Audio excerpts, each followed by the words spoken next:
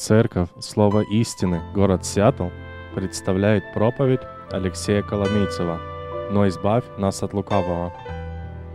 Сегодня я хотел бы коснуться вместе с вами чрезвычайно интересной и очень важной темы, которая близка абсолютно каждому человеку. И вот чем дальше мы живем, тем она ближе и тем она актуальнее. Мы говорим сегодня о мире, в котором чаще всего нами недооценивается ее духовная составляющая. Большинство людей, к сожалению, даже верующих людей, вот они поднимаются с постели, они имеют дело сразу же с массой фактов. Самые разные факты, у них семья, им нужно позаботиться о детях, им нужно идти на работу, им нужно решать какие-то домашние бытовые вопросы. Они соприкасаются с политикой, соприкасаются с экономикой, соприкасаются с самыми разными людьми, мнениями, позициями. Они читают газеты, они смотрят телевизор или какие-то статьи в интернете и так далее. И вот когда мы живем, мы забываем, мы упускаем такой важный факт, что вот этот видимый нами мир в действительности представляет собой выражение духовной реальности. Мир прежде всего, его сердцевина, мир прежде всего духовен. И каждый человек, который движется и функционирует в этом мире, он функционирует, исходя из определенных духовных ценностей, и он является носителем определенного духовного потенциала. Когда Иисус Христос учил своих апостолов молитве, так называемая молитва Господня, когда они спросили у Него: «Научи нас молиться», Он им сказал очень интересный комплект нужд, которые им нужно было представлять Отцу Небесному. Посмотрите, 6 глава Евангелия Матфея, 19 стих, он говорит: «Молитесь же так». И заметьте, с чего начинается эта молитва и чем заканчивается. Она начинается с осознания духовной реальности. «Отче наш, сущий на небесах, да святится имя Твое». То есть каждому из нас необходимо прежде всего предстать перед Богом и сердцем своим осознать, что вот весь этот мир, вся Вселенная, она создана Творцом, владыкой Вселенной, неба и земли. И этот Творец, сущий на небесах, и здесь выражается отношение к Нему: «Да святится имя Твое», то есть Он святой, Он занимает наивысшую точку в системе ценностей вообще всего того, что существует. «Да придет царствие Твое, и да будет воля Твоя». То есть Он определяет реальность того, что здесь на земле, и все должно быть так, как Он хочет, и Он в конце концов должен установить реальность существующей Вселенной в ее финальном результате. Дальше есть небольшое место для наших насущных нужд. «Хлеб наш насущный дай нам на сей день». Дальше есть место для покаяния. «И прости нам долги наши, как и мы прощаем должникам нашим». И вот посмотрите, заканчивается очень интересно эта молитва. «И не введи нас в искушение, но избавь нас от лукавого». «Избавь нас от лукавого» – это просьба о защите. Иисус Христос, представляя эту молитву, Он хочет, чтобы каждый последователь Его осознавал, что мы живем в духовно опасном мире, что мы живем в мире, в котором активно действуют силы тьмы. Дьявол – это реальная личность. Дьявол – это злая личность. Он ищет, как украсть, убить и погубить. Он ищет возможности причинить нам зло, вашей душе причинить зло, вашей семье, вашей церкви, людям вокруг нас. Это реальность, которую мы не осознаем часто. Откровенно говоря, большинство из нас не понимают, что вот проснувшись, мы находимся в активной, духовно активной среде, которая часто бывает духовно агрессивна.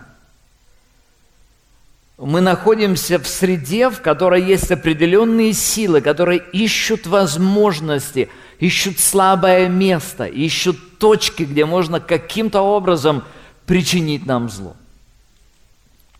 Когда мы говорим о том, чтобы нам эффективно функционировать вот в этой духовной реальности, мы часто не совсем точно понимаем, что же это такое духовная реальность и чего же мы просим, когда мы молимся «избавь нас от лукавого». Но большинство людей, скорее всего, чаще всего подразумевают под этим что-то мистическое, суеверное. Очень многие люди, которые не знают Евангелия, или же они просто наслышаны о Боге, они просто суеверны. Что это значит? Это значит, что они, признавая то, что не все им подконтрольно, они ищут помощи потусторонних сил, чтобы эти потусторонние силы каким-то образом, мистическим образом, как-то их защитили. Люди свечки кто-то ставит, кто-то просит святых, чтобы за них помолились, кто-то думает, что исполнив определенный обряд или церемонию, им каким-то образом, мистически, что-то в духовной реальности изменится, и они будут защищены. Самые разные методы люди используют, но это не то, что имеет в виду здесь Иисус Христос. Это достаточно большая тема, она раскрывается в целом ряде мест Священного Писания. Я приведу вам только одно место, которое проливает свет на вот эту духовную брань. Второе послание к Коринфянам, 10 глава, с 3 стиха написано следующее. «Ибо мы, ходя во плоти, не по плоти воинствуем. Оружие воинствования нашего не плотские, но сильные Богом на разрушение твердынь. Ими, то есть оружиями этими, не спровергаем замыслы и всякое превозношение, восстающее против познания Божьего, и пленяем всякое помышление в послушании Христу». Друзья, в этом месте апостол Павел описывает сердцевину духовной брани. Он описывает сам механизм, как же ведется вот эта борьба.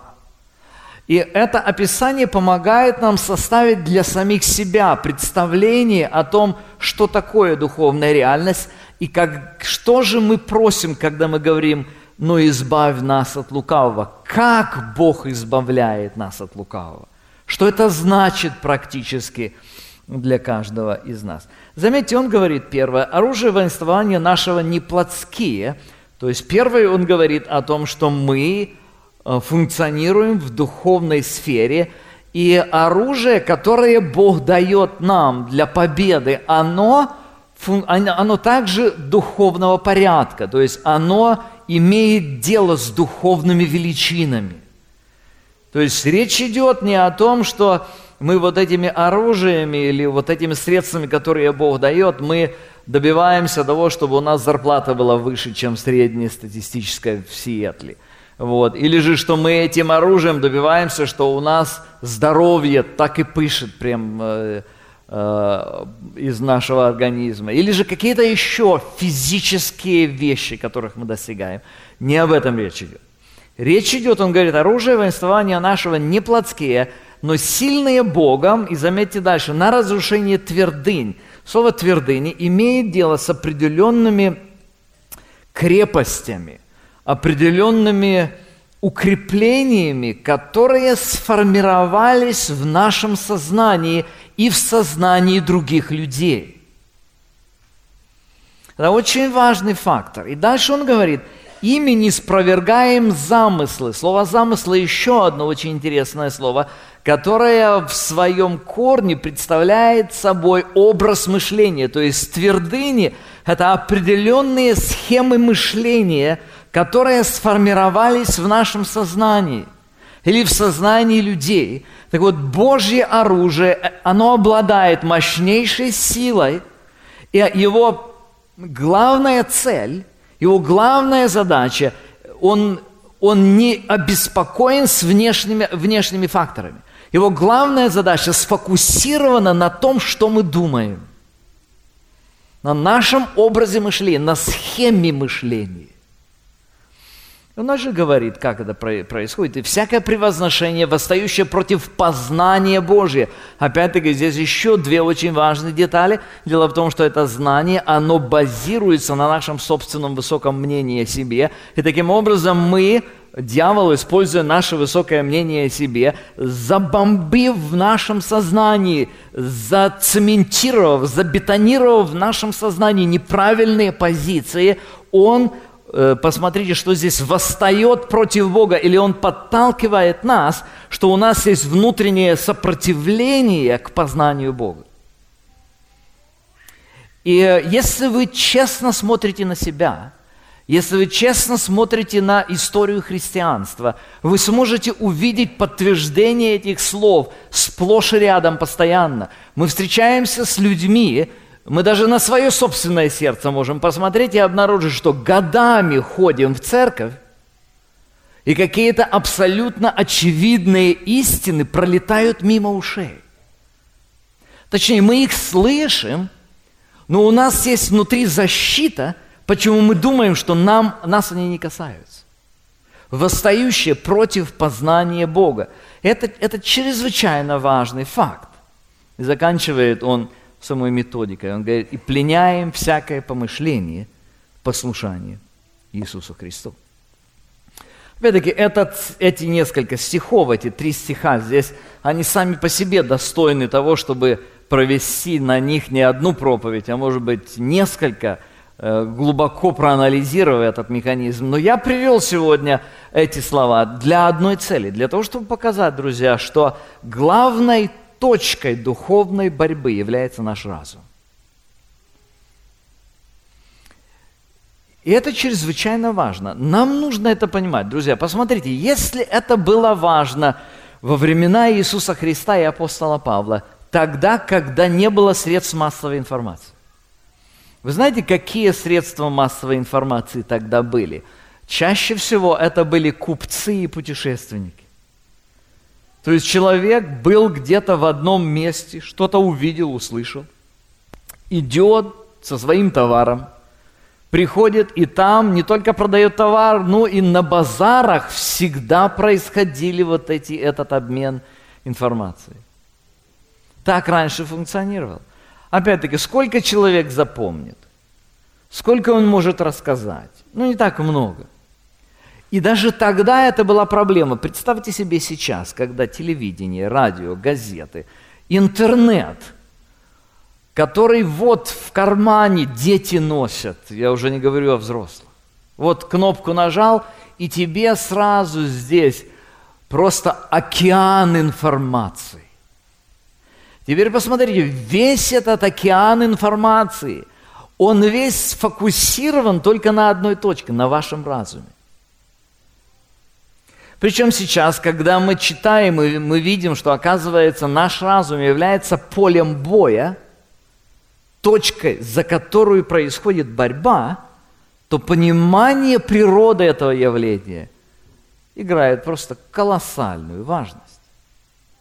Она касается каждого из нас. И Священное Писание достаточно много говорит об этом. Нам всем приходится жить в этом потоке информации, который несет в себе все. Там есть правда, там есть полуправда, там есть частичная правда, искаженная правда, тонкая ложь, открытая ложь, наглая ложь, дерзкая ложь и так далее.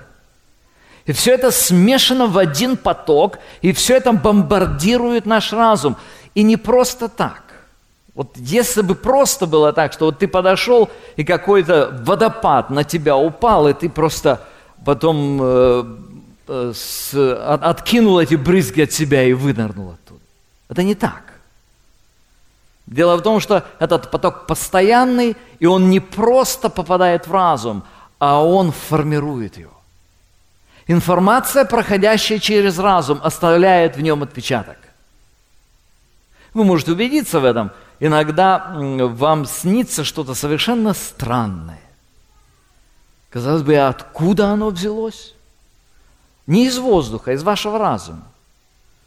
Вы знаете, чем занимается ваш мозг, когда вы спите? Сортировка информации, которую вы познавали, причем не только вчера. а может быть год назад, пока вы спите, эта информация раскладывается по полочкам, образно говоря, или по файлам, если уже хотите. Иногда эта информация берется с одного места, с другого места и смешивается так совершенно в непонятное, что-то там в белых тапочках или еще в каких-нибудь, там что-нибудь такое странное вам кажется. Это говорит о том, что информация, которая попадает в наш разум, она не исчезает. Вы говорите, а как же так, когда мне нужно что-то вспомнить, особенно на экзамене? Вот я ищу эту информацию, и никак, она исчезла просто. Нет, она не исчезла, просто вы ее не можете найти. Она там, вы просто ее не можете найти. То есть, когда мы говорим о нашем разуме и о духовной значимости разума, мы имеем дело, как я уже сказал, с чрезвычайно важным аспектом нашей жизни. И это особенно важно сейчас. Особенно важно сейчас, как я уже сказал, в этот век просто информационного бума, который обязательно используется духовными силами. Нам нужно знать, что с ним делать. Я хотел бы вместе с вами посмотреть на несколько текстов из посланий к филиппийцам, которые дают нам очень ясную инструкцию в этом отношении. Это послание заканчивается очень интересными словами, или точнее, ближе к концу апостол подводит итог и говорит такой вывод. 4 глава, 8 стих. Он говорит: «Наконец, братья мои». Слово «наконец» говорит о подведении определенного итога. «Наконец, братья мои, что только истина, что честно, что справедливо, что чисто, что любезно, что достославно, что только добродетели похвала, о том помышляйте». Я хочу вас попросить представить себе такую картину. Вот мы можем ее сейчас увидеть даже здесь. Вот посмотрите на это стекло. Видите, да, вот это стекло? Видите, вот это красное стекло, да? Вот это желтое, вот это коричневое, кажется так, вот это зеленое. Знаете, в чем сущность стекла вот такого? Очень простое. Оно действует как фильтр.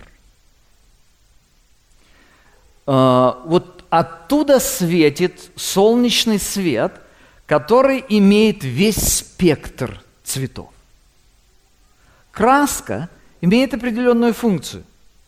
Она все остальные цвета оставляет там, а пропускает сюда только зеленый или только желтый. Точно так же краска, которая отражает. Вот если вы видите, вот эта краска белая, да, допустим, беловатая, да, примерно белая.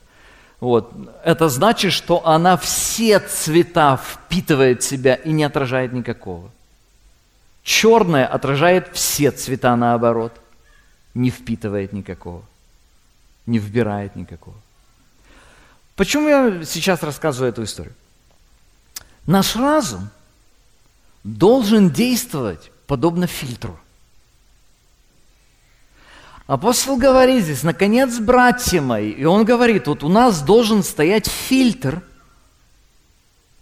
который должен пропустить в наше сознание только то, что истинно, только то, что честно, только то, что справедливо, только то, что чисто, только то, что любезно, что достославно, что добродетели похвала. Вот это должно пройти, все остальное должно остаться там. Опять-таки, смотрите, мы живем в океане и находимся в этом мутном потоке информации. Этот поток информации, он готов снести нас, он наполняет наше сознание собой. Но апостол очень серьезным образом говорит: поставьте фильтра, самым серьезным образом поставьте. Он подчеркивает, что только, что честно, что справедливо. Он ясно подчеркивает: ничего более.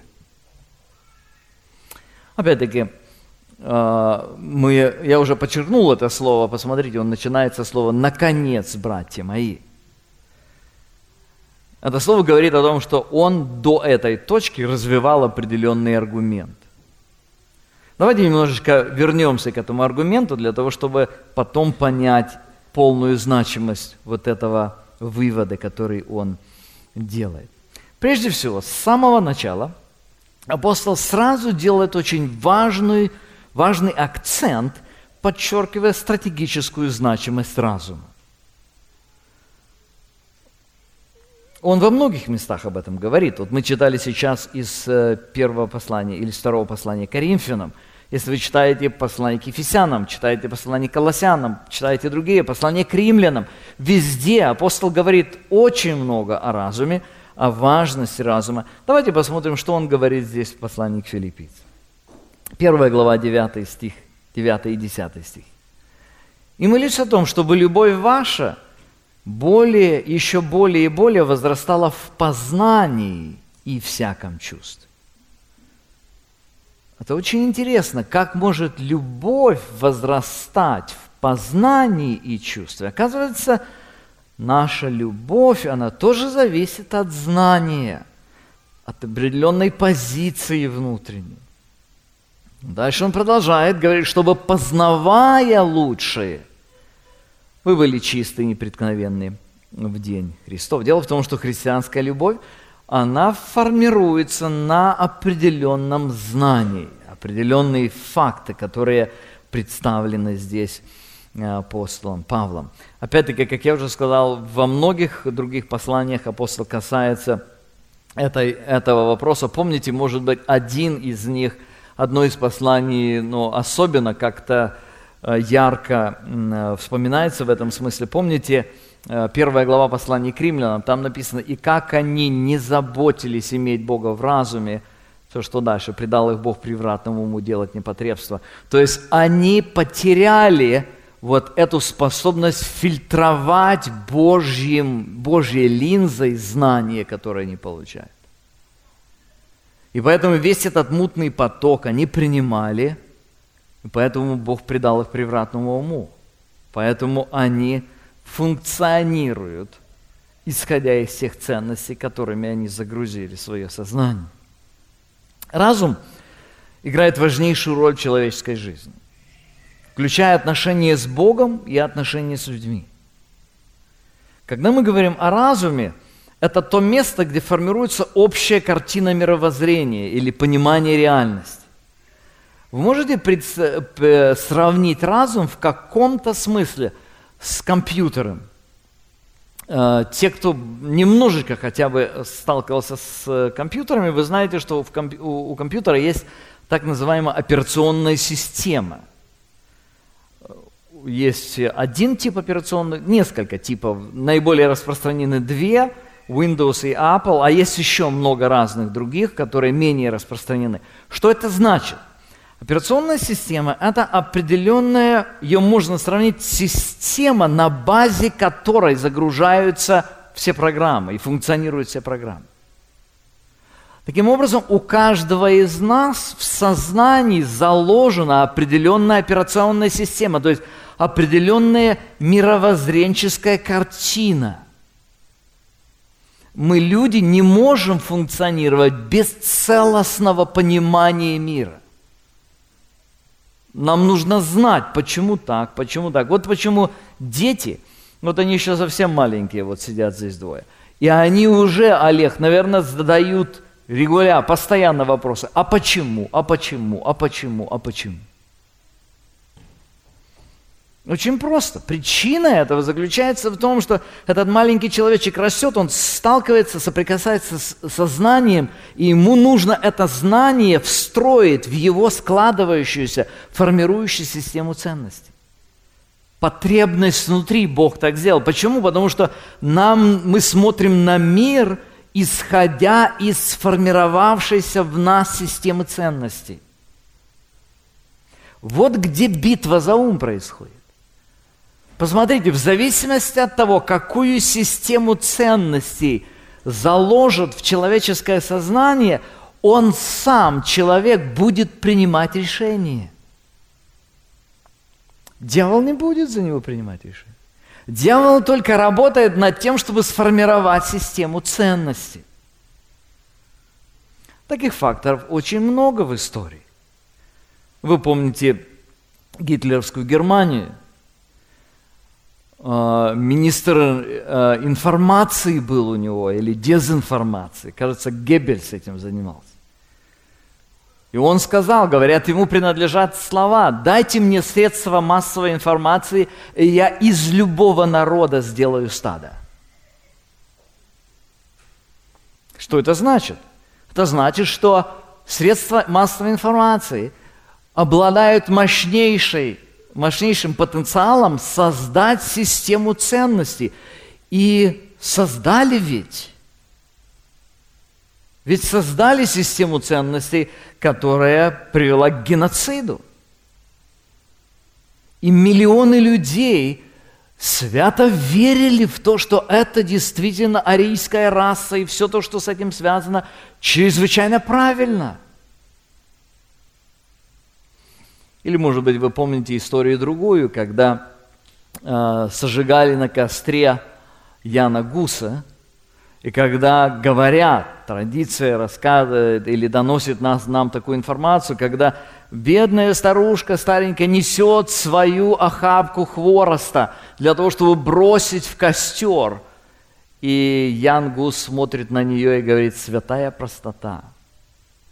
То есть кто-то заложил в ее сознание систему ценностей, что она делает это, буквально исполняя слова Иисуса Христа, который сказал: «Они будут думать, что этим служат Богу».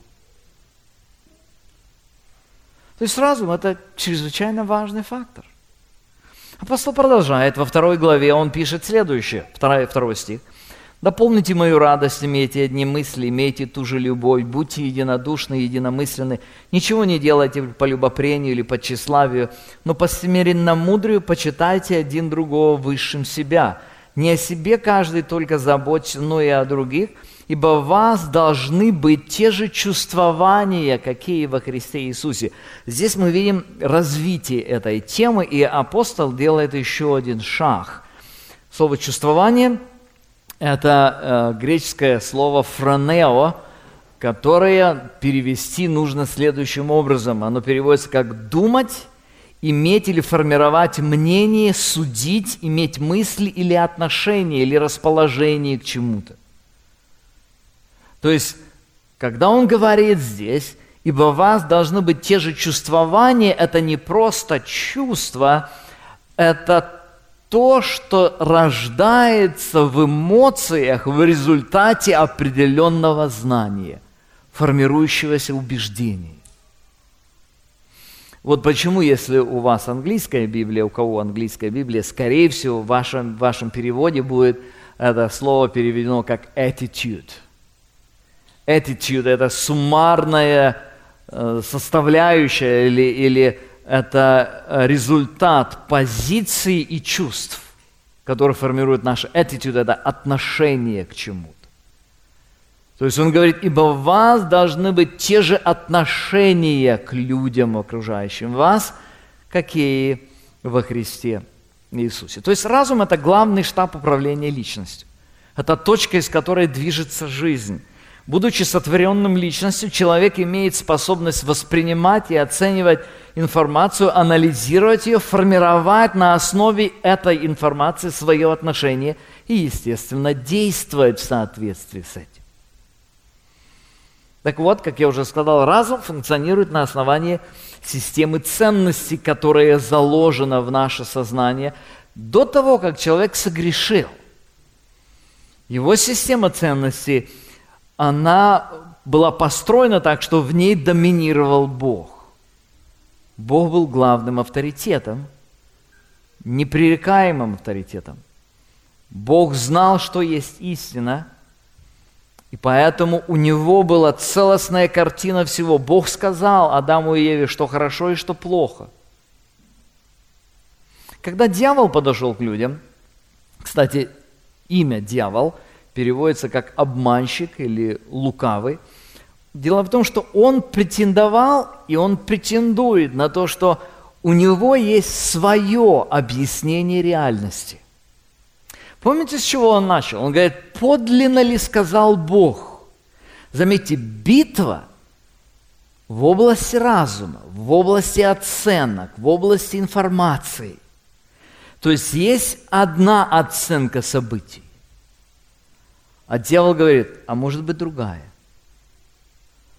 Вам, наверное, приходилось сталкиваться с такими явлениями, когда кто-то что-то сделал, и вот один ваш знакомый говорит об этом поступке одно, другой ваш знакомый говорит об этом же самом поступке совершенно другое. Это две разных точки зрения, две попытки объяснить происходящее. Вы, наверное, сами убеждались в этом. Смотрите, в каких-то ситуациях вы сталкиваетесь с негативным поступком, явно негативный поступок чей-то, но у вас доброжелательное отношение к этому человеку, поэтому вы выстраиваете свою систему оценки таким образом, чтобы найти извинение действию этого человека. Другой человек об этом же самом поступке, этого же самого человека, он имеет к этому человеку несколько негативное отношение, и поэтому он берет и те же самые факты, которые известны вам. Он будет выстраивать их в другом порядке, и в результате получается картина, которая осуждает этого человека. Заметьте, это претензия на то, что один человек претендует, что он понимает реальность правильно, другой человек претендует, что он понимает реальность правильно. Я привожу вам этот пример только для того, чтобы мы могли понять, а что же произошло, какое столкновение было в Эдемском саду. Это было столкновение двух систем мировоззрения. Естественно, что Бог обладает истинной системой мировоззрения. Дьявол претендует на то, что он контролирует мировоззрение. Он знает, что правильно. Как вы знаете, вся Библия – это книга о том, что дьявольские попытки обречены на провал, потому что он лжец от начала, так написано. Теперь, когда мы говорим о том, что мы сейчас функционируем в нашем мире, в нашей жизни, мы сталкиваемся с очень большой проблемой. Мы сталкиваемся с проблемой того, что мы когда рождаемся, и мы уже сразу же рождаемся с поврежденной системой. Мы в мире рождаемся, в котором эта система несколько повреждена. Посмотрите, как это произошло у Евы. После того, когда дьявол подошел и сказал ей, и картина в ее сознании, картина сразу же приобрела другой оттенок. До того она проходила мимо этого дерева, у которого эти плоды, и она ясно видела, что это плохое дерево, и это плохие плоды, опасные, которые несут с собой смерть и разрушение. Но когда дьявол подтолкнул ее к тому, чтобы она посмотрела на это же самое дерево другими глазами, с другой реальностью, в другой плоскости. Слушайте, что происходит. Бытие 3 глава 6 стих. «И увидела жена, что дерево хорошо для пищи, что оно приятно для глаз и вожделенно, потому что дает знание, и взяла плодов его и ела, дала также мужу своему, и он ел». Обратите внимание, как происходит изменение оценки дерева и его плода. Фильтр поменялся. До того она смотрела на дерево сквозь фильтр божественной истины. В данной точке она смотрит на это же дерево, но фильтр поменяли другой. Светофильтр другой. Линза другая. Вопрос-то заключается вот в чем, что она-то принимает решение, исходя из того, что она видит. Она думает, что это хорошо.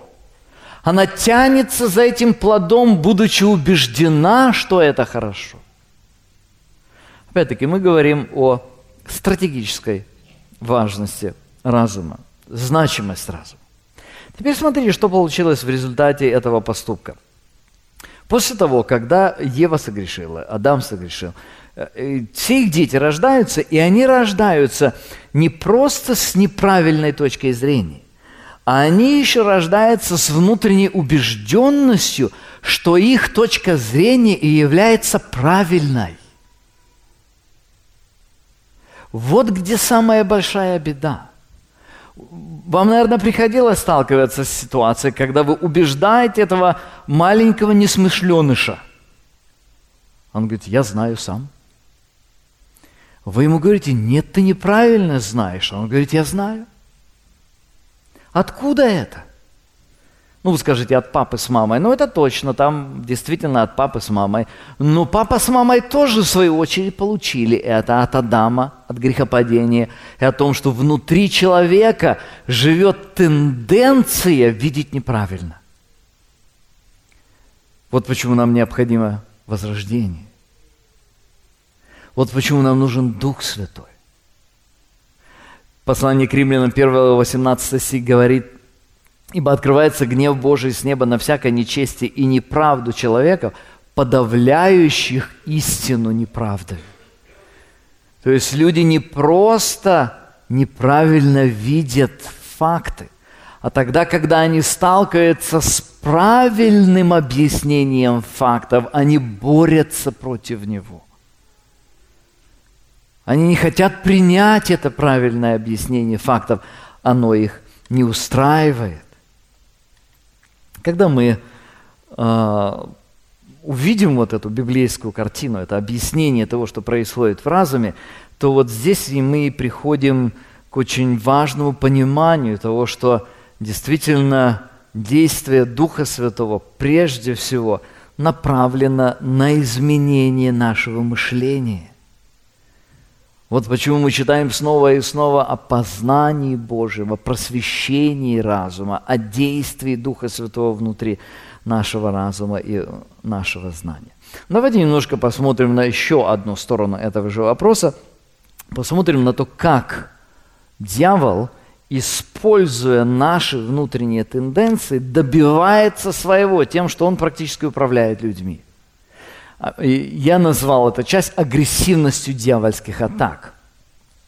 Многие люди, когда они думают о духовном мире, когда они думают о разного рода проявлениях дьявола или бесовщины, чаще всего они представляют колдунов, представляют в своем разуме какие-то мистические церемонии колдовские, которые одержимость, может быть, людей и так далее. Друзья, в подавляющем большинстве случаев дьявол управляет людьми посредством лжи. И это, он здесь мастер. Он использует, он не сам, ему не нужно, это совершенно не то будет, если он возьмет и заставит человека сделать что-то. Он заботится о том, чтобы дать человеку такую информацию, чтобы человек сам на основе этой информации сделал то, что дьявол хочет. И вот в этом вся агрессивность, в этом вся тонкость или же хитрость, или же особая опасность. В принципе, если мы посмотрим, у дьявола есть 3 инструмента, или, так скажем, есть 3 фактора внутри нашей плотской природы, которые используются дьяволом для того, чтобы достигать вот этой дезинформации в нашем сознании. А эти 3 фактора – похоть плоти, похоть очей и гордость, житейская. Что это такое?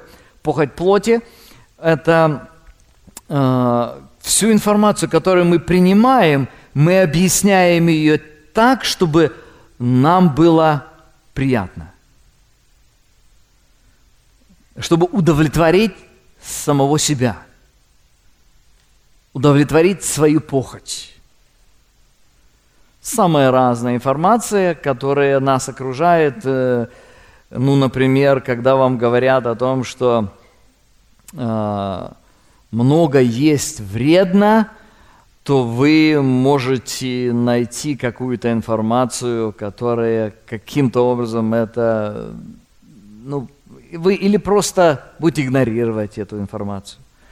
Или же вы скажете: да, я уже давно ем и ничего. Или же весь народ ест очень много, или есть больница, которая поможет, или я потом похудею, или еще что-нибудь. Всякие разные вещи. То есть у меня есть желание, и поэтому это желание заставляет меня находить оправдание этому желанию. Походячей – это когда мы делаем то, что другие люди делают. Это так называемый peer pressure. Притчи 1 глава 10 стих написано: «Сын мой, если будут склонять тебя грешники, не соглашайся». Заметьте, битва за разум. И он заранее предупреждает: будут склонять. Если будут говорить: иди с нами, сделаем засаду для убийства, наберем всякого драгоценного имущества, наполним дома нашей добычей, сын мой, не ходи в путь с ними. Заметьте, он говорит: смотри, тебе будут предлагать благо. Все так делают. Они так делают, они крутые. У них полные дома драгоценного имущества, добыча есть. И он предупреждает и говорит: не ходи с ними, это обман. Это peer pressure. Или в другой главе отец говорит то же самое по поводу опасности сексуального греха. Притча 5 глава 3 стих. «Ибо мед источает уста чужой жены, и мягче елея речь ее, но последствия от нее горькие, как полынь, острый, как меч обоюдоострый. Держи дальше от нее путь твой, не подходи близко к дверям дома ее». Заметьте, он говорит: ты можешь быть ослеплен. Мед источают уста чужой жены. Это может казаться очень привлекательным, но говорит: знай, что это обман. Опять-таки, каждый человек оценивает то, что происходит вокруг. Заметьте, в обоих случаях объектом атаки греха является разум. Все, что мы видим, все, что мы слышим, анализируется нашим разумом, и именно там принимаются решения. И дьявол всегда пытается заслонить наш разум искаженной картиной реальности. Самые разные люди говорят: никто не увидит, никто не узнает, все так делают. Опять-таки, это все дьявольские инструменты для того, чтобы дьявол, которые он использует для того, чтобы достичь вот этой цели. Посмотрите, еще одна точка, которая отмечена в послании филиппийцам уже в 3 главе. Здесь написано следующее: «Ибо многие, о которых я часто говорил вам, а теперь даже со слезами говорю, поступают как враги креста Христова, их конец погибель, их Бог чрево, их слава в сраме, они мыслят о земном». Заметьте, он говорит: их Бог чрево, похоть внутренняя. Она, оказывается, играет роль регулятора информации, что ей выгодно пропускает, что ей невыгодно не пропускает. Их Бог чрево. В результате они мыслят о земном. Заметьте, дьяволу удалось произвести в сознании людей главную подмену. Они мыслят о земном, они живут так, как будто небес нету.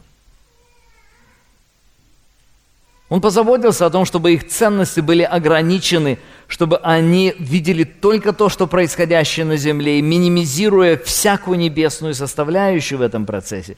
Все остальное придет само собой.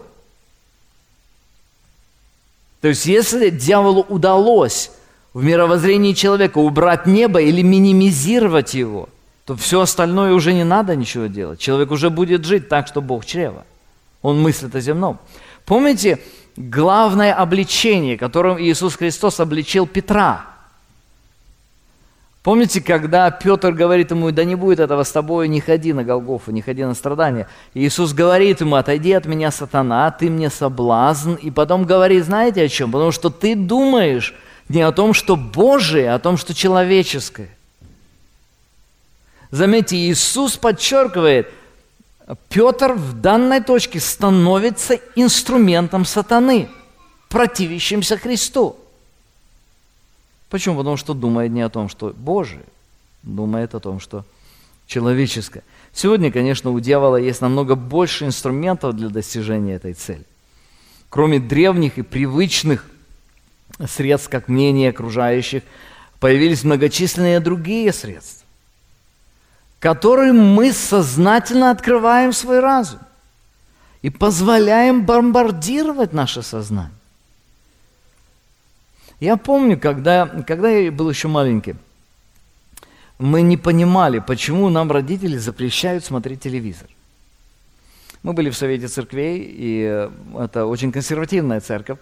Вот, и родители не объясняли нам, почему нельзя смотреть телевизор. И потом, на каком-то этапе, когда я уже стал, в молодежи уже был, мой отец говорит мне: ты знаешь, что абсолютно все, что производится, любая информация, которая выходит на публику в Советском Союзе, она проходит специальный контроль информационного или идеологического отдела коммунистической партии.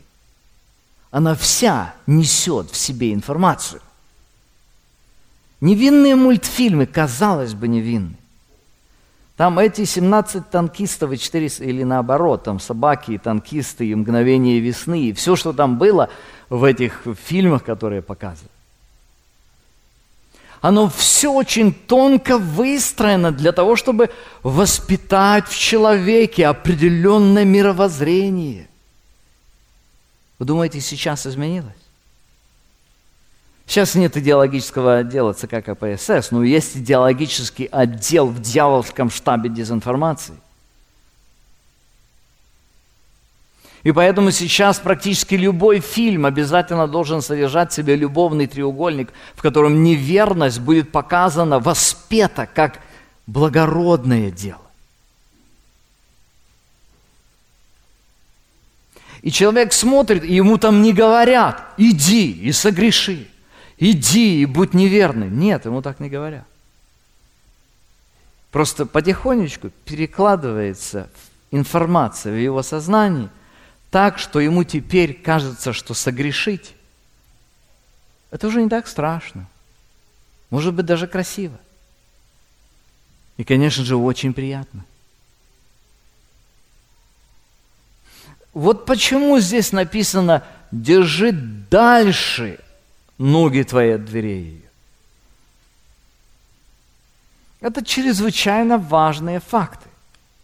Кстати, я не так давно прослушал лекцию профессора Московского государственного института международных отношений, который специализируется на медиаманипулировании. То есть он исследует, как медиаресурсы разные манипулируют людьми. И он говорит: единственная возможность уберечься от того, чтобы они вас не обманули, единственная возможность изолировать себя от их информации.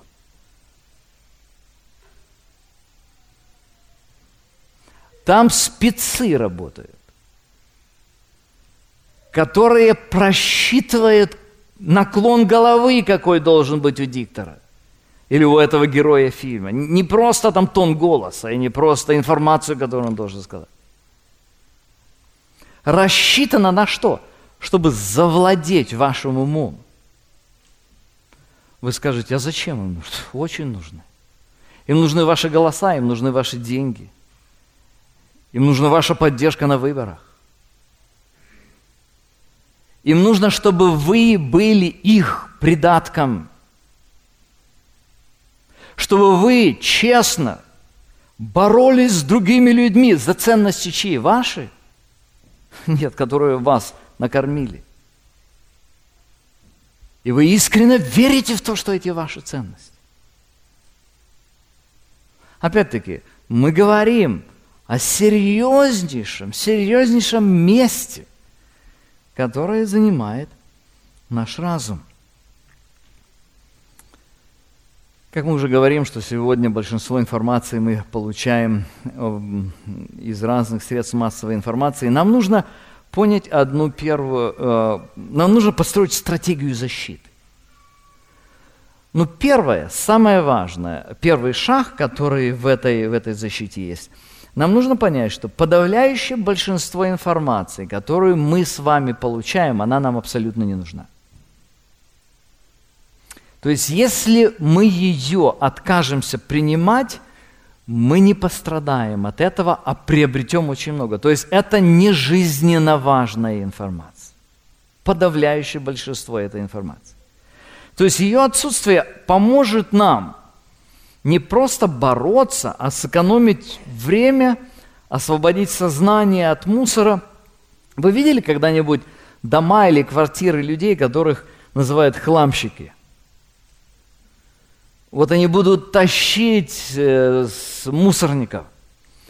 И им кажется, все чрезвычайно важно. У них уже так забиваются их дома или их квартиры, что они уже ходить не могут. Я слышал об одном человеке, он вынужден был в окно залазить в свой дом, в свою квартиру. По простой причине, потому что все было завалено, это психическое отклонение такое, все было завалено до потолка. Старые газеты, всякие разные всякий хлам.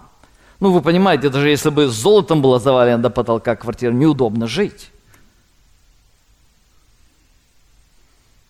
К сожалению, очень часто что-то подобное представляет собой наш разум, когда он забит всяким хламом. Помните, что написано в послании к римлянам? В послании к римлянам написано о том, что вот этот процесс борьбы, он начинается очень и очень постепенно. То есть нам нужно помнить, что дьявольская атака, она не сразу с наглой лжи начинается. Она очень постепенно приходит к нам. Итак, давайте посмотрим еще на одну часть. У нас осталось совсем немножко времени. Христовы методы победной борьбы.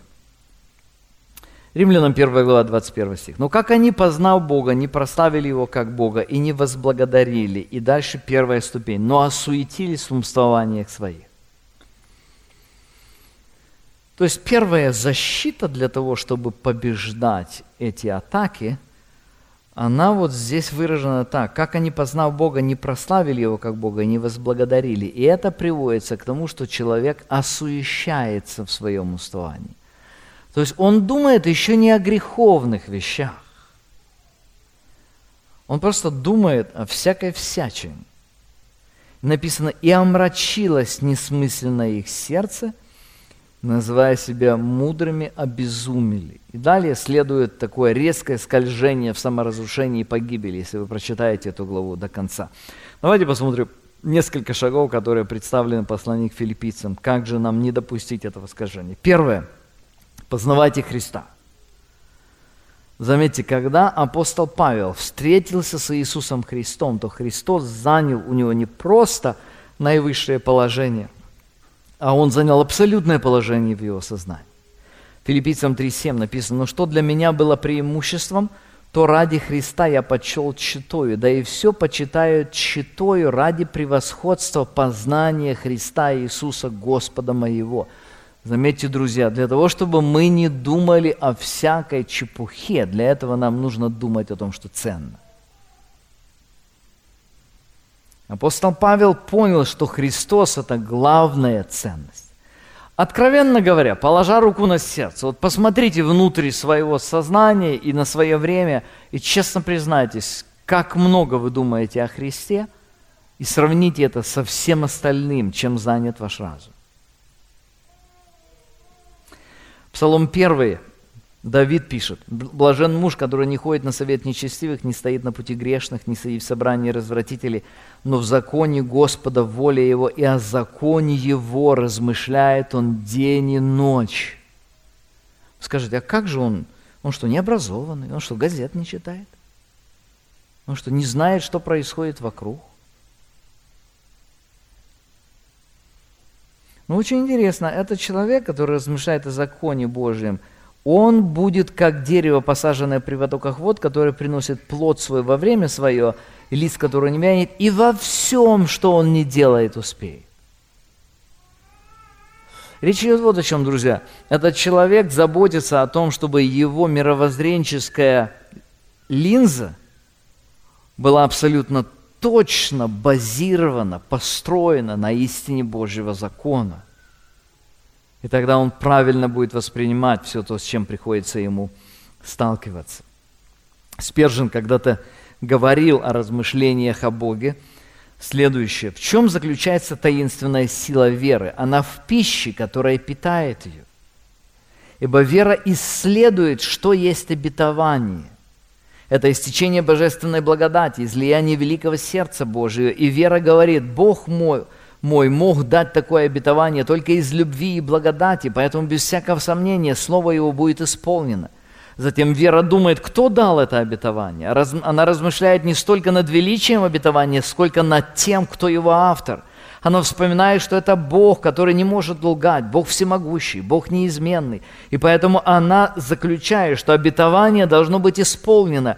И вперед она продвигается уже в этой твердой уверенности. Вот почему апостол Павел, он нигде не говорит о успехах олимпийцев. Они же тогда были тоже. Олимпийская команда Тарса, как она выиграла или проиграла Афинам.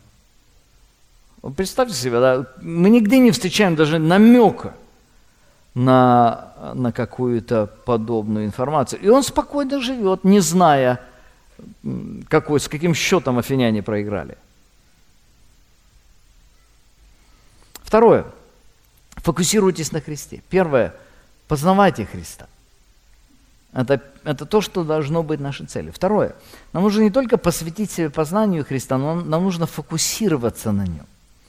Посмотрите, 4 глава, 6 стих. Он говорит, «Не заботьтесь ни о чем, но всегда в молитве и прошении с благодарением открывайте свои желания перед Богом, и мир Божий, который превыше всякого ума, соблюдет сердца ваши и помышления ваши во Христе Иисусе». Друзья, нас отвлекают от Христа наши страхи, беспокойство и похоти, наши желания. И он здесь вот в этом месте говорит, он знает, что нас разрывают по сторонам все эти вещи, и он приходит и говорит, сфокусируйтесь вот в ваших легитимных, вполне законных нуждах и проблемах, которые у вас есть. Сфокусируйтесь на доверии Иисусу Христу.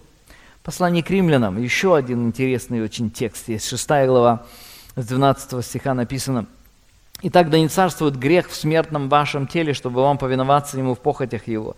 И не предавайте членов ваших в орудие греху, в орудие неправды, но представьте себя Богу, как оживших из мертвых, и члены ваши Богу в орудие праведности». Друзья, какой самый главный член человеческого тела? Мозги. Это разум. Почему-то, когда говорят, не предавайте члены вашего орудия неправды, то думают о глазах, руках, ногах, ушах. Все это точно. Речь идет о том, чем заполнены ваши мозги. Кому вы отдаете свои аналитические способности в распоряжение? Кто использует ее мощности вашей головы? Мысли, которые сейчас в вашем сознании, кто авторы, кто подталкивает их, в какой плоскости они идут, что они приносят. Представьте себе, если у вас есть автомобиль, и вы дали этот автомобиль кому-то, и кто-то на этом автомобиле совершил преступление. Человек, который владел этим автомобилем, если он знал, что этот автомобиль будет так использоваться, он будет нести ответственность за это. Теперь представьте себе, мы отдаем свой мозг в распоряжение определенным мыслям. Мыслям саможалости, мыслям раздражения, мыслям зависти, мыслям конфликта, мыслям похоти, мыслям суеты просто. Мы отдаем свое мышление. Это не просто рука, которая ударила и синяк поставила. Это больше, чем синяк. Это то, что откладывает неизгладимые следы, отпечатки в нашем сознании. Третье. Смотрите на жизнь через Иисуса Христа. Здесь апостол приходит к главному выводу. Смотрите, он говорил о важной роли разума в жизни, он говорил о своем примере полного посвящения тому, чтобы он познавал Христа. Он говорил о тех людях, которые мыслят о земном, отдавая свое мышление во власть похоти. Он говорил о том, как не отдавать свой разум в распоряжение страха, доверяя свои переживания Богу. Теперь, смотрите, после этого он делает вывод. 8 стих. «Наконец, братья мои». Заметьте, он сказал, как собрать этот светофильтр до того. А теперь он говорит, вот что этот светофильтр должен сделать. Наконец, братья мои, что только истина, что честно, что справедливо, что чисто, что любезно, что достославно, что только добродетели и похвала, о том помышляйте. Заметьте, он перечисляет основные ориентиры. Что истина? Видеть картину вещей с точки зрения Бога. Вот только это истина. Что честно, что почтенно, что великолепно. Видеть действительность в соответствии с Божьим планом, в соответствии с Его величественным замыслом. Что справедливо, оценивать действительность в соответствии с Божьими стандартами.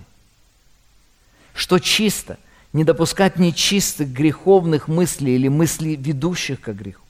Отсутствие лукавства или какой-то иной формы моральной грязи. Что любезно – это то, что побуждает любовь, а не вражду.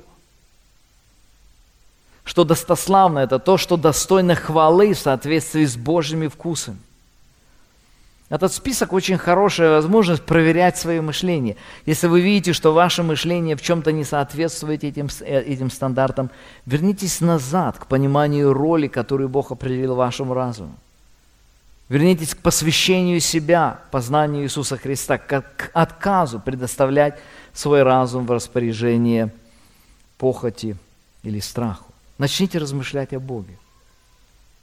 Таким образом, вы придете к этой точке, когда слова апостола Павла станут понятны. 2 Коринфянам 10 глава, я хочу прочитать еще раз. «Оружие воинствования нашего не плотские, но сильные Богом на разрушение твердынь. Ими не спровергаем замыслы, то есть ломаем крепости, которые уже утвердились, крепости неправильного мышления. И всякое превозношение, восстающее против познания Божьего, и пленяем всякое помышление послушания Христу».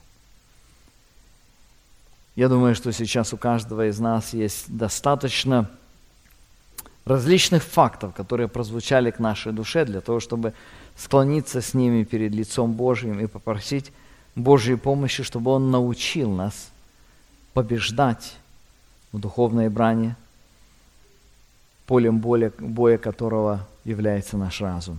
Давайте мы встанем и помолимся об этом.